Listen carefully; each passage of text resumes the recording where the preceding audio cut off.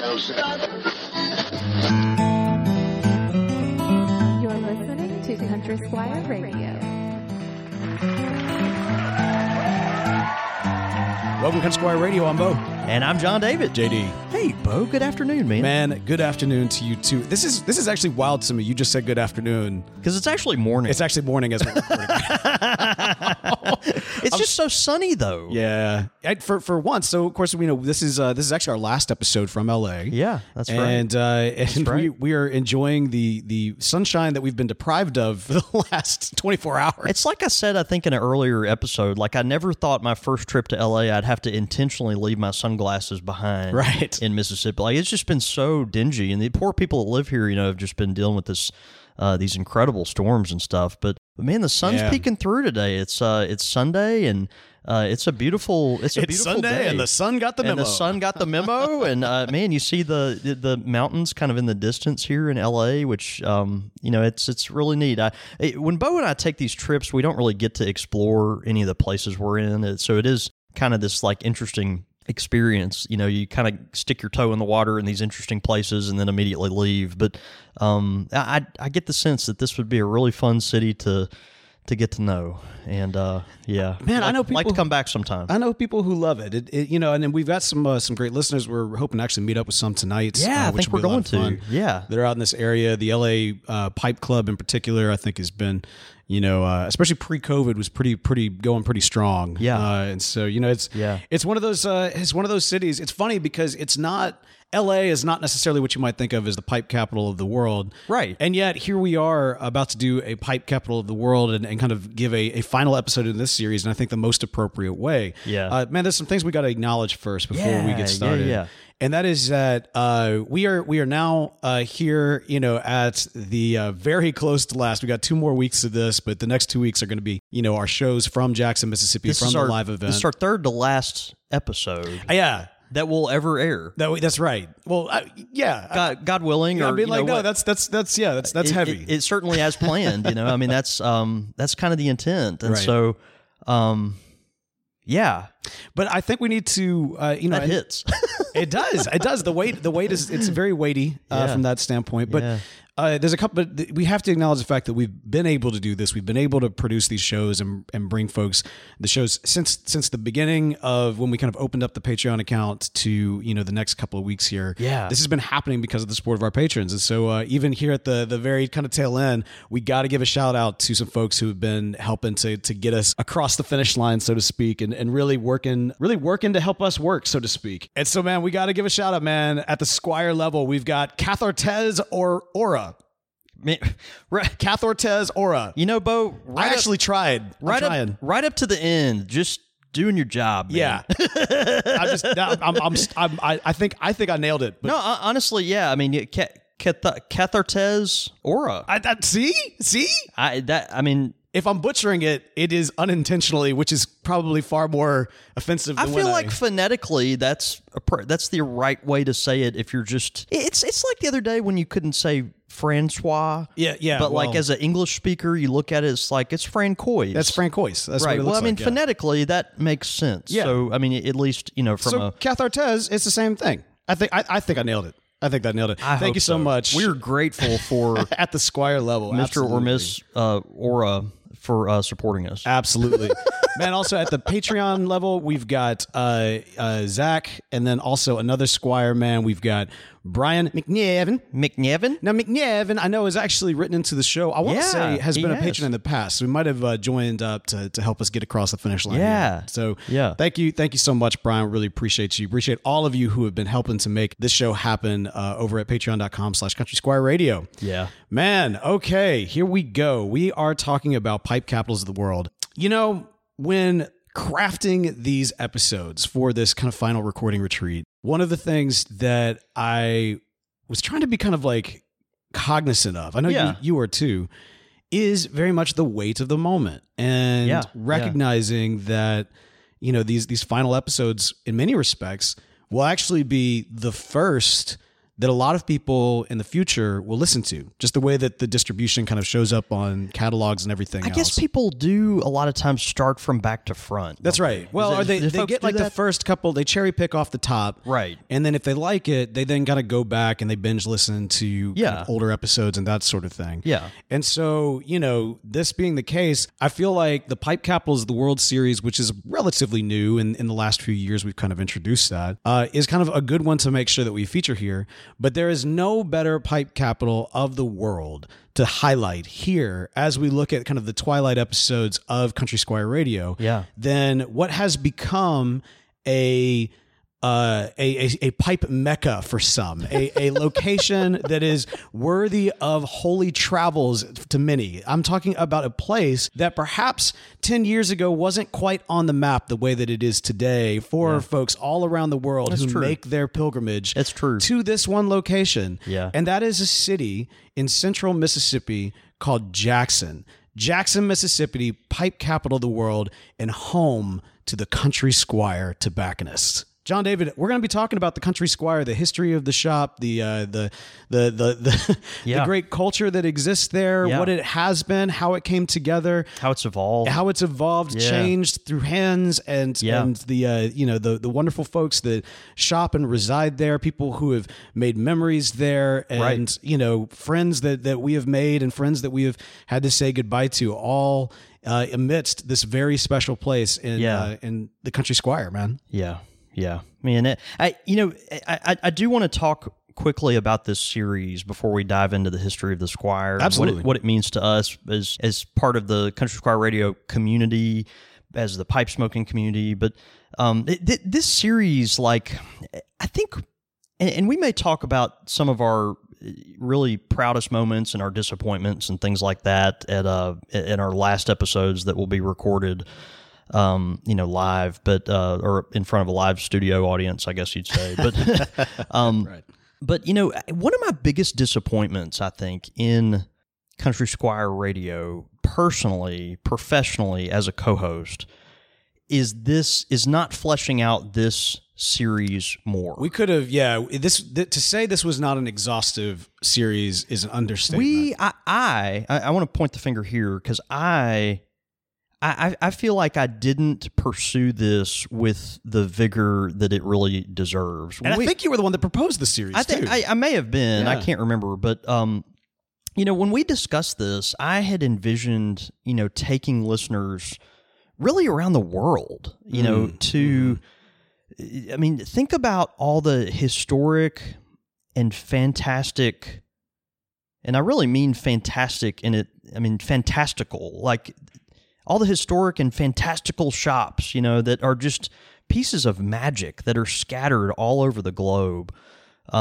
These storied places that have left their impact on pipe smoking and the pipe smoking community. There's shops in places like Denmark and Germany. But then not just to say that, we talk about all the carving houses and all the, the master carvers and, their workshops in their backyard, people that harvest briar, the rich pastoral places where these leaves are cultivated carefully and then sent all over the world, and preached to. And you said pastoral places.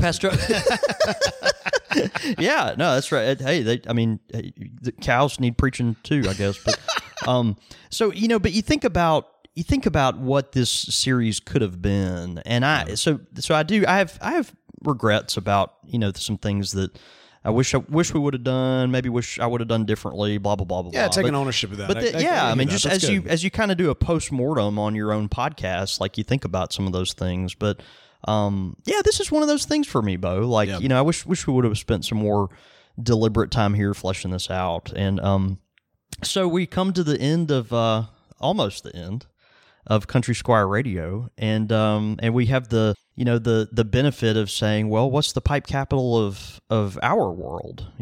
As we've kind of created this, together, not just me and Bo, but you as the listener and as the folks that are an integral part of our community, and you've created this goofy little hamlet in this sleepy southern town. as a real waypoint, you know, a real place for people to come to celebrate the pipe and to celebrate what it means to us and what it has done for our lives. And we are so honored in Little Jackson to be just a small piece of that, and you know, a small piece of your story. And so we get to talk today about the Country Squire, pipe capital of the world in Jackson, Mississippi. Take us back, John David. Well, it's neat, you know, from day one, it's been a privilege to be, you know, kind of a host to this worldwide community that we weren't really expecting. And maybe Bo was, but I certainly weren't. And I'm thankful that Not to we, this level. That's you know, have sure. gotten, I mean, to be kind of the hub for that. So, you know, what's the history of this? Like, how did the Country Squire start? Why, you know, how did it develop and evolve, and what on earth happened to make this, you know, dusty old shop that time had kind of lost into this, this real force within the pipe community that, you know, I'm just the you know, temporary caretaker of, and I always view myself that way. It's just really important to me, you know. Mm-hmm. I remember, I can't remember it because I haven't read those books in so long, but you know, there's the you know, in the Lord of the Rings books, and maybe it's Return of the King, but there's not a, you know, the king's not on the throne. There's just the steward, right? Right. And it's like the steward of Gondor. Yeah, it's like, well, you know, the king's With his not there, unstable mental state, but there's a steward, who right? lights Yeah. himself on fire and throws him off. Are you okay, John? Well, you know, maybe we need to talk. I like setting things on fire. Yeah, but not yourself. My beard is kind of getting scraggly, and I don't know. There's been these wormy guys kind of hanging around me, whispering in my ear. But having said all that, you know, there is this kind of sense in which, like, it's not mine. It's not anyone's. It's kind of we get to take care of it for posterity. Yeah. And I really believe that. I really believe when you engage in something that's bigger than yourself, like, you know, you become protective of it. It's kind of like a trustee for a trust or for someone's you know, estate or something. You're kind of, you know, it's not yours. You're charged for looking over it for those that it's really for, you know. Mm-hmm. And so we get to look at the history of the Country Squire kind of through those lenses, and so step back with me to do that. It's the late 1960s, and World War II vet Jim Reeves had just lost his job as a Frigidaire salesman. Frigidaire salesman. Frigidaire. Oh. Refrigerators, yeah. washing machines, stoves. Think about like this was a salesman. Talk about a job that like probably doesn't really exist anymore. Certainly in that capacity. A lot of sales jobs from that standpoint, you know, for sure, but any yeah. kind of, I mean, these are people that like made a living, you know, going around. I don't know in what capacity, if he, you know, was selling to department stores, if he was, you know, going door to door, if I have no idea, but I do know that he worked for Frigidaire as a salesman, and so he lost his job. They were downsizing, and this is someone that was born in 1918.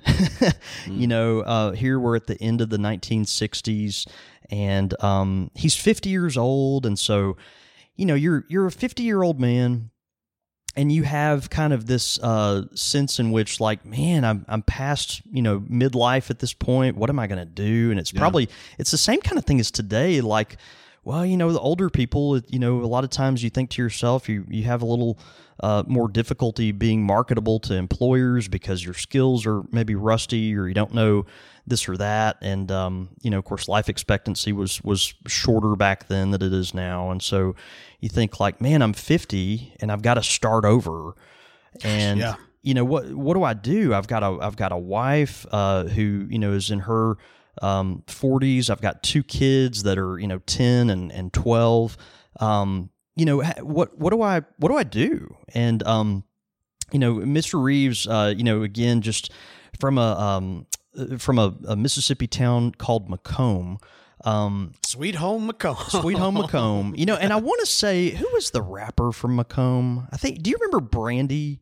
in the 1990s. Oh yeah, of course I remember Brandy. Brandy was Brandy's from Macomb, and then I want to say Britney Spears is from Kentwood, which is just a few miles south of Macomb, but on the Louisiana side of the border. Brandy I had a think. television show that was big in the 90s. I want to say it was Monique. Yeah, Not Monique. yeah, something like that. yeah. What was that show called? But yeah. I can't remember, but Absolutely, anyway, Macomb. All that to say, Macomb, Moesha. Southwest. It was Moesha. Moesha? Sorry, just yeah.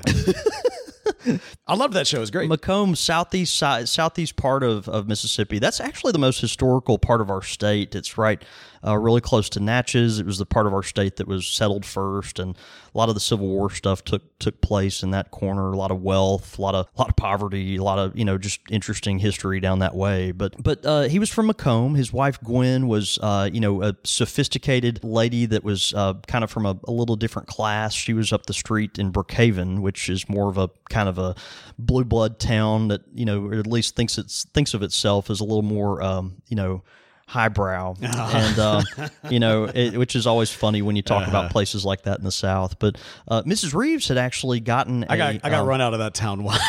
yeah. Well, and people from Brookhaven, they don't say Brookhaven, they say Brookhaven. It's not Brookhaven. Like everyone else says Brookhaven, but it's like Brookhaven. When someone's from Brookhaven because they say that. Yeah. Anyway, Mrs. Reeves, she was she got a full scholarship to LSU in 1940 as a concert pianist. Wow. And Yeah. you think about being a woman in 1940, from a small poor state. And yeah, you're from one of the, little dinky towns that kind of considers itself to be upper crust in this, big fish in a small pond kind of thing. But like, you get to go to university for free as a female in 1940, right as the war's getting cranked up, because you can play the keys. Yeah, man. And man, that was Miss Gwen. Yeah. And she was like that, man. And she was sophisticated, and she was well read. She was, a romantic at heart. She was just a really precious woman, and she was like that her whole life. She really was. And so you've got this family, and they're like, what on earth do we do? At the time, the only place in Jackson, Mississippi that you could get a pipe was at the drugstore or at J.C. Penney's. Now imagine, out of curiosity, I mean, I know that J.C. Penney's is the one that kind of raises an eyebrow in the modern context. Yeah, but that's right. Was this like Brent's Drugs or like you know what I mean? Was that around back in the day? Probably, yeah. Brent's Drugs opened, sure. Back Brent's is it's kind of called, a Jackson staple. It's a Jackson staple. It was a drugstore for decades, and it's still called Brent's Drugs. It's still there, but now they just serve as a restaurant. They got took away all the pharmacy speakeasy stuff in the back, though. Little speakeasy in the back, but it's still there. Place, that's where everyone in Jackson used to go get their prescriptions filled and tinctures and buy their pack of cigarettes or whatever it was. And so and now they just sell hamburgers and ice cream sundaes and that kind of thing. But you had to go to Penny's to buy a premium pipe or premium tobacco, right? And this was the case all over the country. A lot of these places that didn't have a premium kind of a top shelf tobacconist that carried these blue ribbon products. You went to your department store to buy things like ashtrays and smoking accessories and or your drugstore, certainly. So it's interesting. You think about J.C. Penney's. Fascinating. Even today, you've got obviously just a big warehouse full of clothes and everything else, and right? Inundated with like perfume salesmen as soon as you walk through the entrance in the mall. Yeah, but that you go up to the stairs where the men's stuff is, the men's clothing is.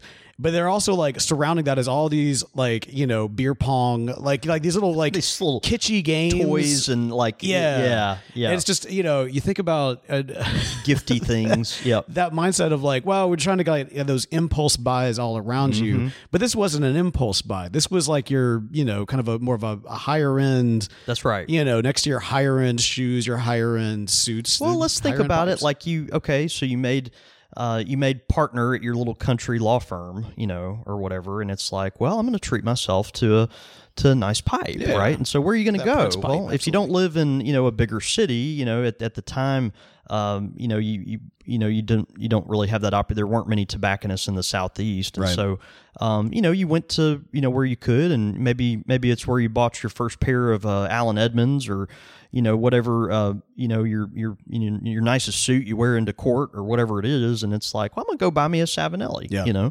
and so that's what people did, and really kind of neat. So Mr. Reeves saw an opening here. He'd never been a retailer before, but he was a really good salesman. They took a gamble and they wanted to open a pipe shop in Jackson. This is what's really neat to me, and I love this, and I don't know, frankly, if this would happen today, but there was a shop that opened in 1969 in Memphis, Tennessee, and it was called Tobacco Corner. Yeah, I know Tobacco Corner well. And Tobacco Corner, it closed in 2018, but it opened in Tennessee in Memphis in 1969. It was one of the first premium tobacconists in the Southeast of its kind. And it was a very sophisticated shop. It was where Elvis, went to buy, cigars. They carried a variety of fountain pens that, a surgeon might go buy his, $800 Mont Blanc there, that kind of thing. I mean, it was one of these places that was just very, very high end at the time. And the owner at the Tobacco Corner in Memphis was a man named Elliot Abel. And Mr. Abel, who a lot of folks, who dealt in pipes throughout the 70s, 80s, and 90s will remember his name because he did a lot of mail order stuff himself at Tobacco Corner. But Mr. Abel actually picked up the phone one day, and on the other end of the phone, he got a phone call one day. Yeah. And on the other end of the phone was Jim Reeves. And Jim Reeves was in Jackson, Mississippi. And he asked him this crazy question that I just don't know. I don't know if this would happen today. But Mr. Reeves said, look, Elliot, I want to do what you're doing in a town 3 hours south of you. Right. Can I come work for you? Can me and my wife come work for you for free? Oh, wow. For a month. Wow. And learn your business. Is that right? And that's what happened. And so in some sense, like it's interesting because Tobacco Corner doesn't exist anymore. But I kind of feel like, and I've really felt the sense of the weight of this when they closed.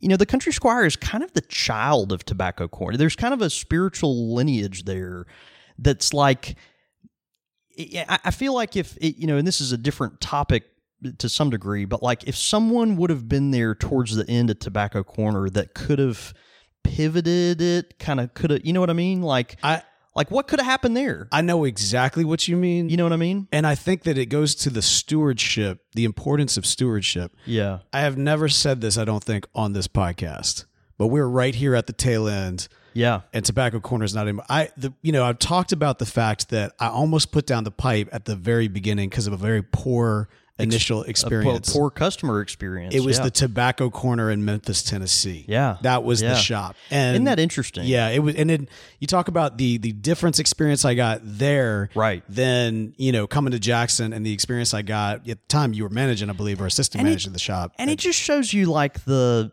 divergence because I think the DNA was there. It was there. Yeah. It was there. But there's something that took place to these pipe shops, in the 90s and then 2000s, and it's like that during that time period was that it's almost like that's when it was decided like if you were going to make it or not. And you had to decide what your outlook was going to be as a smoke shop. Like you really had to come to terms with what you were, and some shops didn't make it. I don't know. I just want to. This is very fascinating to me because I think there's an alternate reality where my experience at the Tobacco Corner in Memphis, Tennessee was fantastic. Right. And like, the community was there, and this show could have been Tobacco Corner radio. Yeah. As opposed to Country Squire radio. That's true. Yeah. But you know what I mean? Like that is a theoretical alternate reality. I don't think I've ever called them out by name before. I know we've talked about them and we've kind of like traded looks, but we've pranced around it a little bit because I have a lot of affection for that shop. Absolutely. It's a beautiful little shop. I really a lot of affection for that shop because our shop would not have existed without it. Yeah. And so, but then I also know, towards the end, it's just, when you get to one of those places where you turn around and walk into a place and you're immediately, as a new pipe smoker or someone that's interested and made to feel uncomfortable, it's like, well, and you never know who's having a bad day or a good day or whatever. But at the end of the day, what you said is right. It's like every single customer experience, like, can lead somewhere. Now, this is my Pretty Woman moment. Like you made a big mistake. Huge. Oh man. So I sit here with 10 years bags of Country Squire radio. All right, man, and we're going to take a quick break in the midst of this amazing epic tale to talk a little bit about our good friends at Missouri Meerschaum. Man, that's right. We are so thankful for our friends at Missouri Meerschaum for sponsoring our show for a number of years, and they have been an integral part in making this community happen and this podcast happen. And so many wonderful products. We're so proud to be associated with them and to have had the privilege of being on their team as far as their, telling their story and getting the word out about, their commitment to the pipe community. So, so many great products to check out. Please go to their website, corncobpipe.com. They've got incredible selections of corncob pipes, obviously, wooden pipes, clay pipes, tobaccos and apparel, and of course the folks would be happy to ship it right to your front door. That's right, man. And you want to talk about some great quality folks behind the scenes as well. When you're buying a corncob pipe from our good friends at Missouri Meerschaum, not only are you getting a quality product, you're supporting a quality business filled with quality people. Special thanks to our good friends at Missouri Meerschaum for sponsoring this show. What's so special about Hero Bread's soft, fluffy, and delicious breads, buns, and tortillas? Hero Bread serves up 0 to 1 grams of net carbs, 5 to 11 grams of protein, and high fiber in every delicious serving. Made with natural ingredients, Hero Bread supports gut health, promotes weight management, and helps maintain blood sugar. Hero also drops other limited edition ultra-low net carb goodies like rich flaky croissants and buttery brioche slider rolls. Head to hero.co to shop today. Ridiculous. All right, let's get back on track here. So, Yeah. but what's interesting is, all that to say, and we did digress quite a bit. Tobacco Corner was instrumental in helping the Country Squire get started. Again, this was the shop literally that Elvis shopped at in Memphis. They would close their shop and give him a private shopping experience with someone that would follow him around with a tray to put his cigars and his pipe tobacco on. Can you imagine serving the king for your his tobacco needs or whatever? But so interesting. But anyway, so Mr. Elliot Abel was kind enough to let Jim and Gwen Reeves come to Memphis for a month and shadow. And they did. And because they'd never been retailers, they learned, about ordering, who the important vendors were, even tobacco blending, all the, inventory, everything to do with retail that you can imagine. I mean, imagine, knowing nothing but how to sell, a stove or a refrigerator. And then you're going to say, well, let's give it a go. I ain't got nothing else to, shoot for. And you're going to be a pipe and tobacco retailer. That's what you're going to do. And they were kind enough to do that. And so they did. And that was a real part. Interesting side note, when Tobacco Corner closed, I went up there, and I may have mentioned this before, but I went up to Memphis and took a U-Haul with me, and I purchased from the folks that inherited that shop, a really, really kind son, Jeff, and their family. But I actually purchased a lot of their stock when that shop closed. Yeah. I went up there, and so in the Country Squire today, as kind of a nod to Tobacco Corner, if you come in our shop today, you'll see 3 things you might recognize from Tobacco Corner. You'll see a big rack where they kept their tinned tobacco, and it was in the corner of that shop. And we have that now, and it proudly is in our tin corner, where we have a lot of our, Escudo and Nightcap and all those other things that, people love to sift through. You'll also see a gold a scale, a triple balance scale, and that was the scale that Elliott Abel used for decades at Tobacco Corner. And we have it's a smaller scale. It's I was about to say, you've got your own scale. We have our own scale that we've had since the beginning of our shop, but we got their scale too. Yeah. And their scale is over underneath our wall pipes, just on display. We don't use it, but it's right there. A little bit of history right there. And on the walls, and then third, we have their tobacco store Indian. We have their Indian. Oh yeah. And he is about he's probably 6.5 feet tall and beautiful, and he is old and worn, but he has been good shape, and he has seen some things, and what he has seen some things. We're glad he can't talk, right. But so anyway, kind of neat. So we have some mementos in the shop from. We also have a big sign that says Cigar Humidor, and that was the sign at the location of Tobacco Corner where Elvis would go. That was the sign in that store. So kind of neat there. But, that's awesome. Anyway, so where to locate this shop? Okay, we've went and we've shadowed some, and we've decided we're going to do this. And so there was an up and coming part of town that was over by the Pearl River, and it's really where Jackson ended, and it's at the end of Lakeland Drive, and Lakeland Drive really just kind of stopped, and they had just built this real kitschy shopping center to make everyone think of the French Quarter in New Orleans. And at the time it was probably kind of cool, but it didn't really age well, and it wasn't taken care of over the years. But in 1960, it's like, oh, this makes me think of the French Quarter, and so they called it the Quarter. And Mr. Reeves located a spot in there that they could afford, and that the bank would approve a loan for, and all this kind of stuff. And they signed a lease and decided, hey, we're going to plant our flag here. They had to figure out what to name this store. What do we name this shop? And they fretted over this a lot because they didn't know if a pipe shop was going to make it in Jackson. And so, and I've told this story before, I know, but all the old-fashioned tobacconists that were either in the industrial Midwest or New England, they had these stately names, right? Someone's name, like L.J. Peretti, Ewan Reese. Yes. In Washington, D.C., you've got W. Curtis Draper, these names. Or they had names that had some type of tobacco in the name, some kind of reference to, Smoker's Haven or the Tobacco Bowl, or, some kind of name like that immediately said, like, oh, this is a smoke shop, right? And Mr. Reeves and Mrs. Reeves wanted to go a third route, but they also wanted to give themselves a little insurance because they weren't sure a smoke shop was going to make it in Jackson. And so they, after a lot of hand-wringing, decided to name the shop the Country Squire. And the Country Squire is a great name for a smoke shop. It kind of breeds a little sophistication, and it's interesting, and it has a little bit of flair to it. But probably the most comforting part for them is that if a smoke shop failed in Jackson, Mississippi, they could immediately switch business models and start selling furniture or, hats or, men's accessories. It could become a barber shop. I mean, there's so many things that you could start a business with the name like the Country Squire and sell whatever you want, you know? And so that's what they did. The logo is so powerful to me. I love that shield.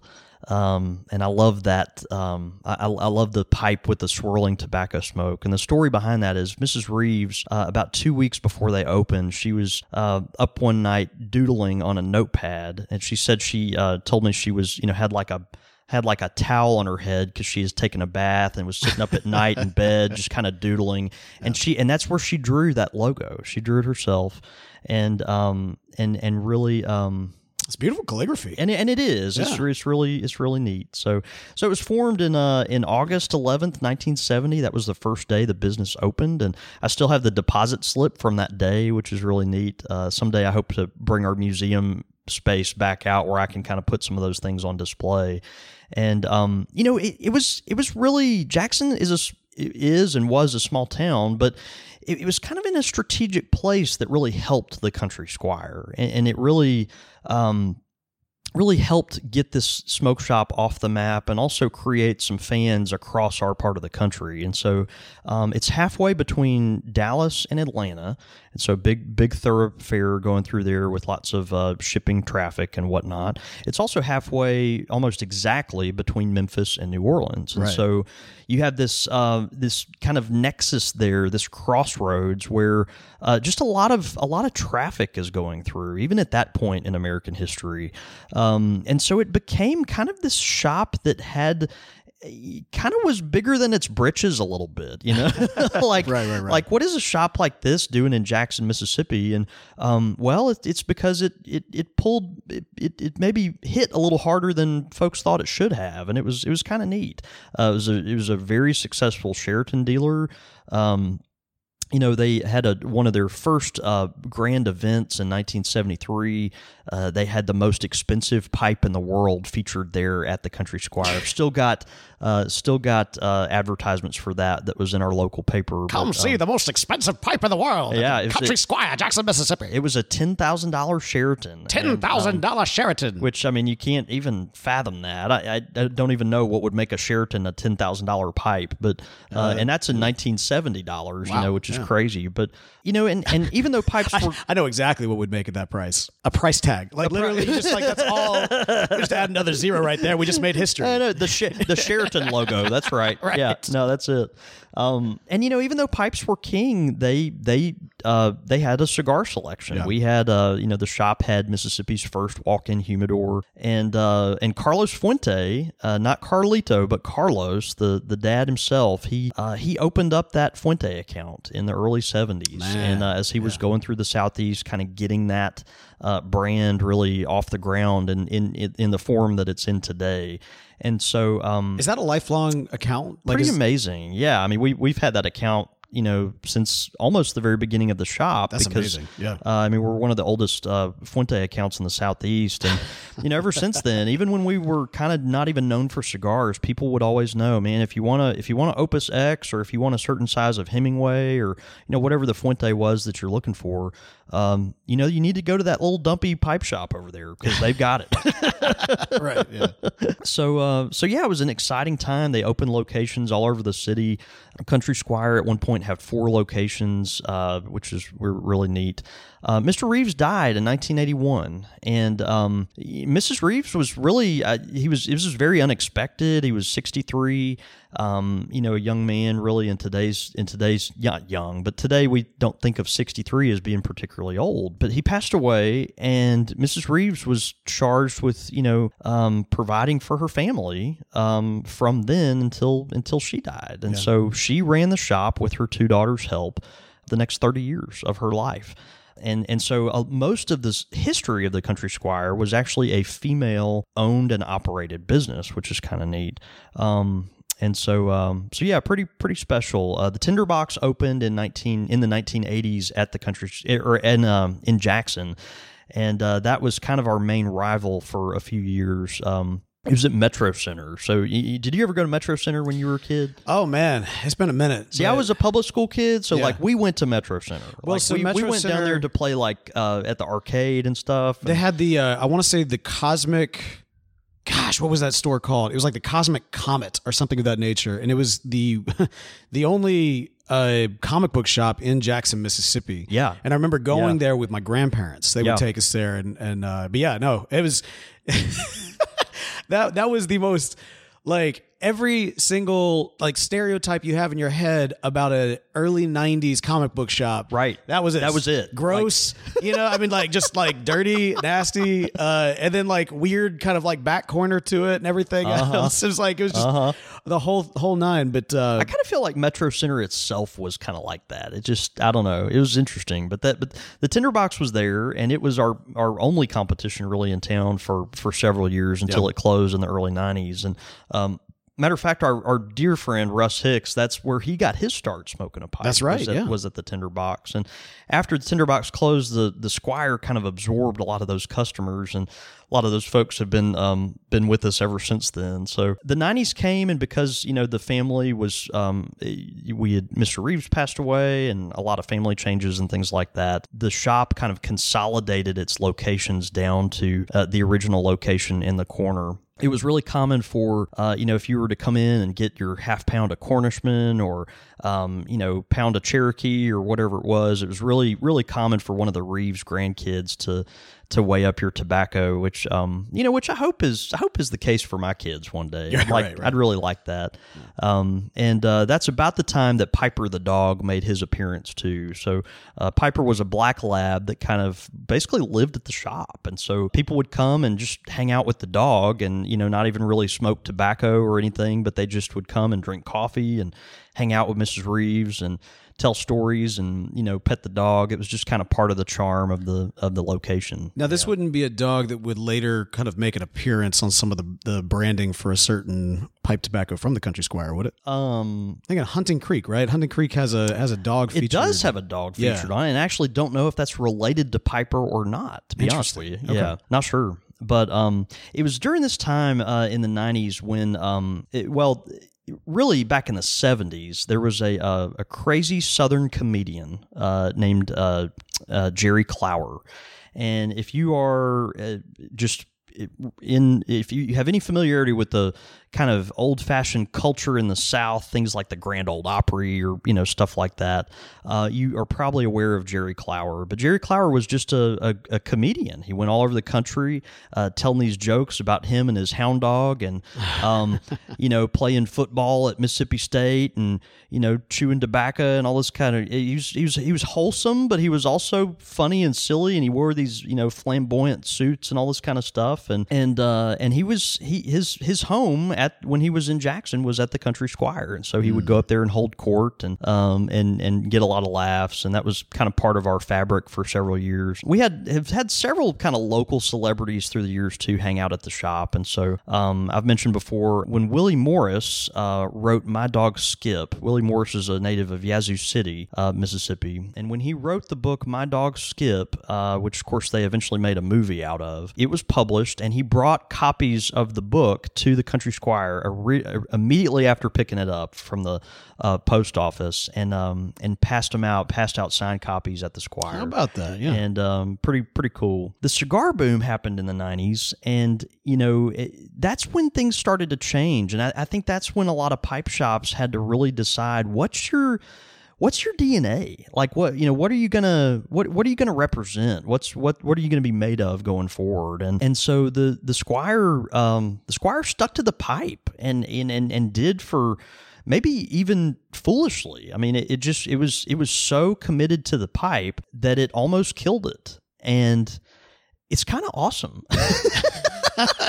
It was just so committed to the pipe in the middle of the cigar boom. And so the Reeves family did try to pivot enough to absorb some and cater to some cigar smokers during that season. But it was at its heart, it is and has been always a pipe shop, and continues to be. Other locations of different cigar shops kind of popped up around town and have come and gone since. But since then, we've just kind of stuck to the pipe while trying to learn how to be a cigar shop as well.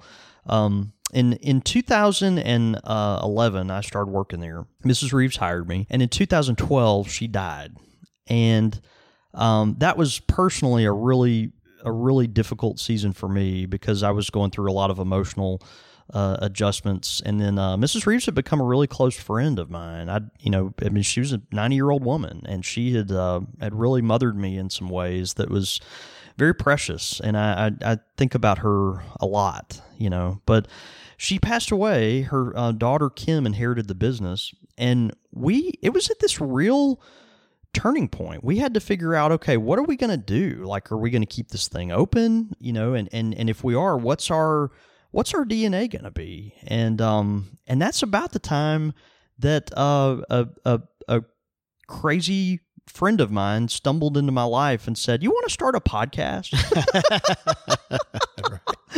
And so we were this kind of smoke shop that, you know, our local area had kind of forgotten. We had quite a few mail order customers at the point, and so we still sent, you know, tobacco all over the world, but not nearly anything like we do now. But our local market had kind of forgotten us because we were just that weird little pipe shop over there. And I was a seminary dropout working there, you know, part-time and then managing the shop after Mrs. Reeves passed away. And Bo and I had met a couple years before, maybe at a Bible study or something. And Bo, you know, you created this kind of media company. You had this vision of developing these podcasts. And, well, and this is where I got to like inject a little bit here because, you know, the classic, you know, John David brand of, oh, it's a dumpy little pipe, you know, shop and everything. And like, oh, all shucks, golly. No, man, look, this is the reality is that when I had this idea, when I wanted to start a podcast company, I had theories around what would work as a podcast. Yeah. And one of the things I felt was really important was to bring the concept of experience into an audio format, right? And so you need to find in that situation, there needs to be a unique and special experience that can really translate and kind of invite people into a space, a mental space, but that's based off of physical space. Because you can't create the special experience. Exactly. What you saw, I'm putting words in your mouth, but what you saw probably was a special experience that you wanted to encapsulate in a podcast. Right, exactly. So it did have its own merits. It really did. Yeah, so that's the thing. Yeah. Like there was such a specialness to the Country Squire, to the community that had started to kind of grow and like evolve. You know, you had kind of these legacy customers. You had, you know, you being there, you know, especially just the generational separation that was, you know, Miss Reeves and you, with her longtime customers, with you coming in, younger guy, kind of college, you know, fresh out of college and everything else, you know, and so you've got these seminarians that are coming in and all of these different folks coming together. There's this moment where this was such a special place. Yeah. And it, you know, my thought at the time was, you know, we can give people the opportunity to take the specialness of what the Squire is, to take the uniqueness of this experience, to bring it with them when they're not at the shop. So the idea is they already know what it's like to be here, to be at this shop. And what we want to do is we want to try to give them that sense of hanging out at the Country Squire, to take with them, and to kind of like, you know, you're stuck at work or whatever it is, you kind of listen and you can kind of be instantly transported to the Country Squire. You're still there. Yeah, and then, you know, also kind of encouraging that stickiness and that brand loyal, if you want to use all that marketing jargon. But the reality is that's what the goal was. Yeah. But what we discovered... And look what happened. What we discovered was that it wasn't just people who have had a taste of that wanted to like to have that experience with them, to remind them of what they have. There were so many people that didn't have that and were just really craving that unique experience of what the Country Squire was. And it's interesting because we built everything around kind of a bubble of time, so to speak. Yeah. And the Squire has grown, it's changed, everything that's kind of come from it, everything. And yet, like, you know, there's kind of this, I don't know, it's I think that it needs to be like celebrated, and you need to be given like very much like a lot of affirmation in the fact that you created a unique experience that so many people worldwide wanted to be a part of. You know what I mean? The podcast was just an avenue for putting that on blast. Right. But like, that's the thing. So, you know, dusty old yada, yada, yada. Okay. Very, very good hokey John Davidism. But like the reality magic was there. It was a magical place. The magic was there. Absolutely. And it has been for decades. Yes, indeed. And so I receive that. I accept that and receive, and it's true. It really is true. It's like, how do you?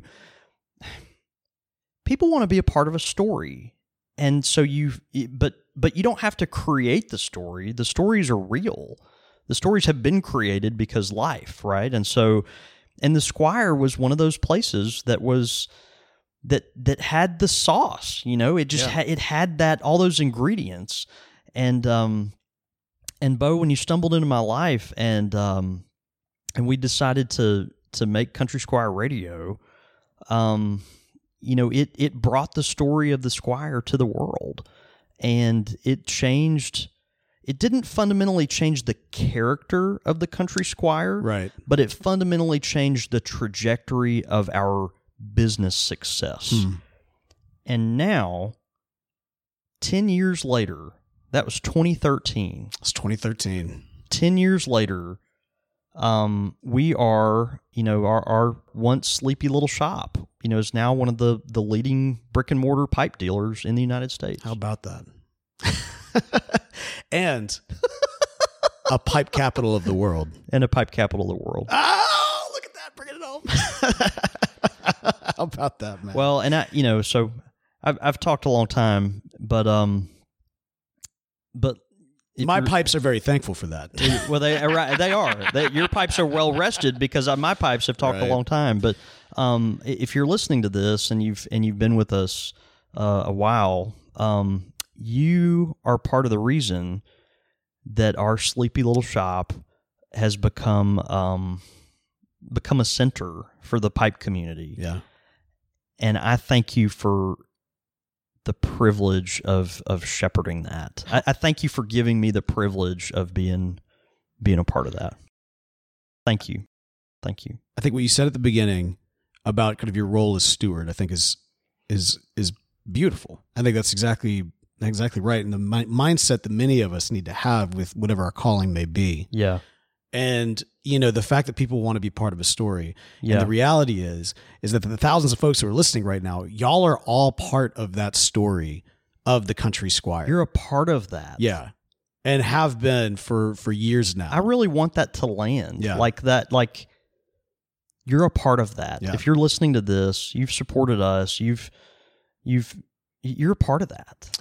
Thank you. And next week, we're about to turn the page, and so many folks are actually going to be able to bring their stories to the location of the Country Squire. Yeah. As we have our final 2 episodes live from the Country Squire, man, live in the shop, and it's precious. Yeah, it's about to be crazy. It's about to be insane, but it's going to be a lot of fun, man. Thank you. I love the fact that not only does this shop have such a beautiful story, but through your stewardship, you have preserved so much history of what that story is, the different people that have kind of come to be part of that and inspired it and trained those who came before. And it's all, you've essentially created a museum of history. You're starting to curate that and kind of grow that and showcase that. It's a recognition, not just of how can I innovate. Innovation is good, right? But not just how can I innovate, but how can I celebrate what came before and recognize that. That's the thing. And I know we've gone way too long on this, but I need to say a couple more things. Okay, go for it. How do you become a modern tobacconist without losing your soul? Wow. Okay. And that is something that I struggle with every day when I go to work. Yeah. Because the modern smoke shop oftentimes is not the kind of place Mrs. Reeves would have gone into. Right. And is not the kind of place my wife would want me to hang out. Right. And is not the kind of place that, C.S. Lewis and J.R.R. Tolkien might have been happy to be associated with. Right. So, but from the vape shop to the executive cigar, suite, right. So, but how do you cater to the modern smoker's sensibilities without losing your soul? Right. And that question, threading that needle, is what drives me every day. Yeah. And I have to remember that because this is not okay, what product can we bring in here to make some more cash? We have to keep our identity as a safe place for thoughtful people who are looking for community, and they just happen to want to smoke a doggone pipe. That's where I live, man. And I want, if anyone thinks about our business, I want them to think about that we have protected that and we have curated it with integrity, and we've done it well. There it is. The pipe pilgrimage has been something that folks have enjoyed for years during this show. It's been something that listeners of the show have kind of come up with organically. Yeah. The pipe pilgrimage doesn't need to stop with Country Squire Radio. Yeah. No matter what time, no matter what year, maybe you're listening to this 5 years in the future. Yeah. You're welcome into this space. You're welcome to come to the Country Squire. Please do. Pull up a stool. Let the tobacconist behind the bar blend you up something great. Pack your pipe and enjoy good times with good folks from all over, different, diverse backgrounds, sharing stories, debating. Yeah. And all threading that needle together. Yeah. Hey, man, here's to the Country Squire. Cheers.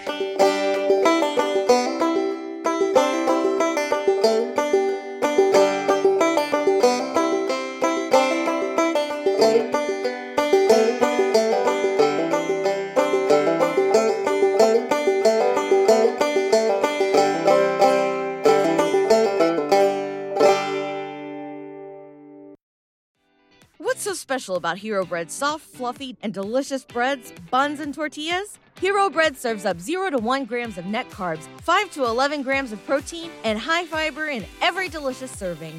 Made with natural ingredients, Hero Bread supports gut health, promotes weight management, and helps maintain blood sugar. Hero also drops other limited edition ultra-low net carb goodies like rich flaky croissants and buttery brioche slider rolls. Head to hero.co to shop today.